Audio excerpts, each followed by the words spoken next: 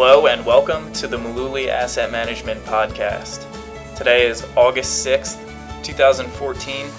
This is Brendan, and today Tom and I are going to talk about high-yield bonds. Why should people invest in high-yield bonds? Or why do people invest in high-yield bonds? Mostly because they're looking for yield. That's really it. They want a higher yield than what they can get in treasuries, so they think high yield is the answer. But I don't know if most people know what another term for high yield bonds are. But would you like to share that? Junk. Yeah, they're called junk bonds. Junk bonds. Yeah. So there's even an ETF. Yes, there is. JNK. That's right.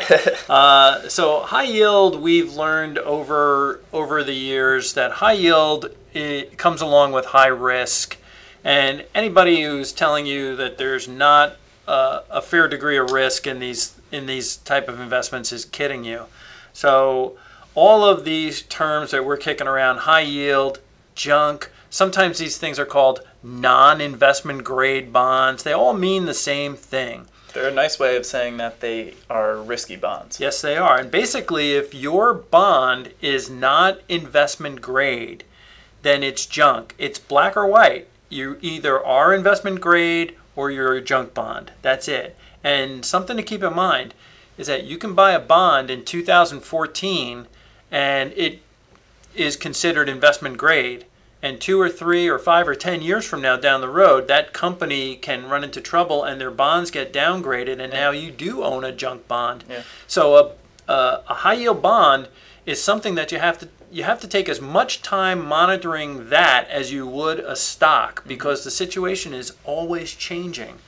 And it's not really what I think a lot of people go into bonds for. They want to know that they're going to get this kind of return. Yeah, usually bond investors are looking for stability. Right. Because they don't want to be in stocks because they're too risky. Correct. And so it used to mean, buying into a junk bond or a high yield bond was you just got higher risk, or in some cases much higher risk in trade for a higher yield. But that higher yield is always relative. That's a relative term, right? Yeah. I mean, long-term U.S. Treasuries are yielding about 3.25% right now. So relatively to that, a high yield bond could be yielding 5 or 6%. Right. Not really a ton, but it's higher yield than what treasuries are giving people. Using the same type of scale, when the long-term U.S. Treasury is yielding, say, 8%, we could see high yield bonds, junk bonds yielding 11 or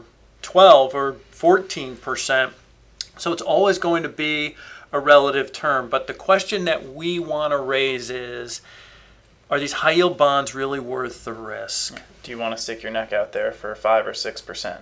Yeah, and that's really what you're doing. When you invest in a bond, what we've always believed is that the day you invest money in a bond, you're drawing a line in the sand saying, hey, I'm going to get 6% on this investment, and that's all I'm going to get. If I hold the bond to maturity, even if it's a super duper high quality bond, if you hold it to maturity, the most you're going to get is whatever the rate of interest is. Mm-hmm. And that's it. No more, no less. Okay. Again, is it worth the risk? Yeah.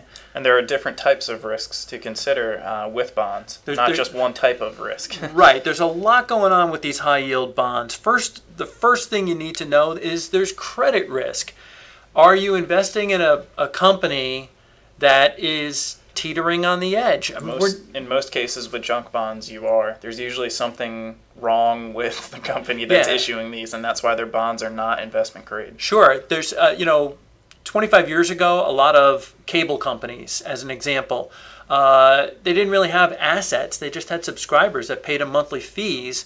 They didn't have any kind of hard assets that they could leverage off of to borrow, so they had to create junk bonds. Yeah. That's how they built out their whole cable infrastructure. Mm-hmm. They were all built on junk bonds. Yeah. And so you kind of had to go on faith that these investments were going to work. So you've got a huge credit risk that's going on with that. But there's other risks too.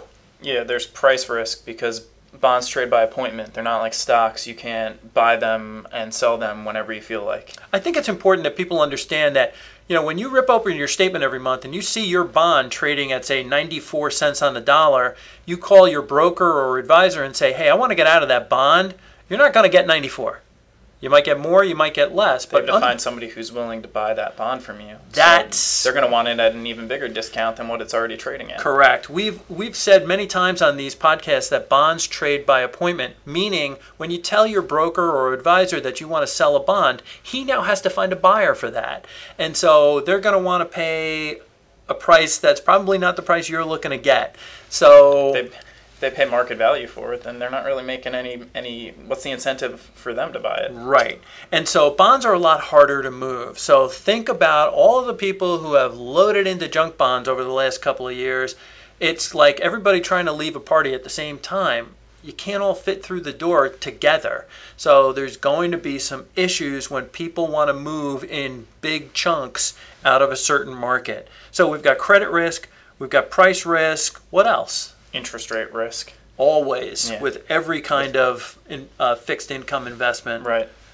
So if interest rates rise, what's going to happen to the value of your investment? You're just going to have a junk bond that is yielding less than other junk bonds if rates go up. Sure, and then the next question is, or the next point you say is, well, even if interest rates rise, if I hold this to maturity, I'll be okay. Well, with these types of risky companies that are issuing junk bonds, there's always the question of whether they will reach maturity or not. Yeah, are they going to make it? Yeah, the company might just default. You just don't know if they're really going to work out. So there's a lot of risk that comes with bonds, and especially with high yield bonds. And we just feel if you're going to take that much risk, you at least ought to consider being in the stock market. And we've had several podcasts already talking about the benefits of that versus going into bonds. But there's something else, I think, kind of brewing under the surface, right? Yeah, a lot of people don't even know that they own a junk bond. So there's an easy way to tell this if you can access the bonds ratings, which you can do online. And what should they look for? Anything that's rated below BBB is considered junk or non-investment grade or a high-yield bond. And don't forget that you could buy a bond that's A-rated or AA rated when you invest in it, but over time you could see that rating change. Yeah, it's like a company when you buy their stock. You're going to want to monitor what that company is doing, and in this case, you're going to monitor the ratings. Sure, and so bond. When we talk about stocks or bonds or all these different investments, you need to know that none of the securities that we mention in any of our podcasts represent a past specific recommendation of Mullooly Asset Management.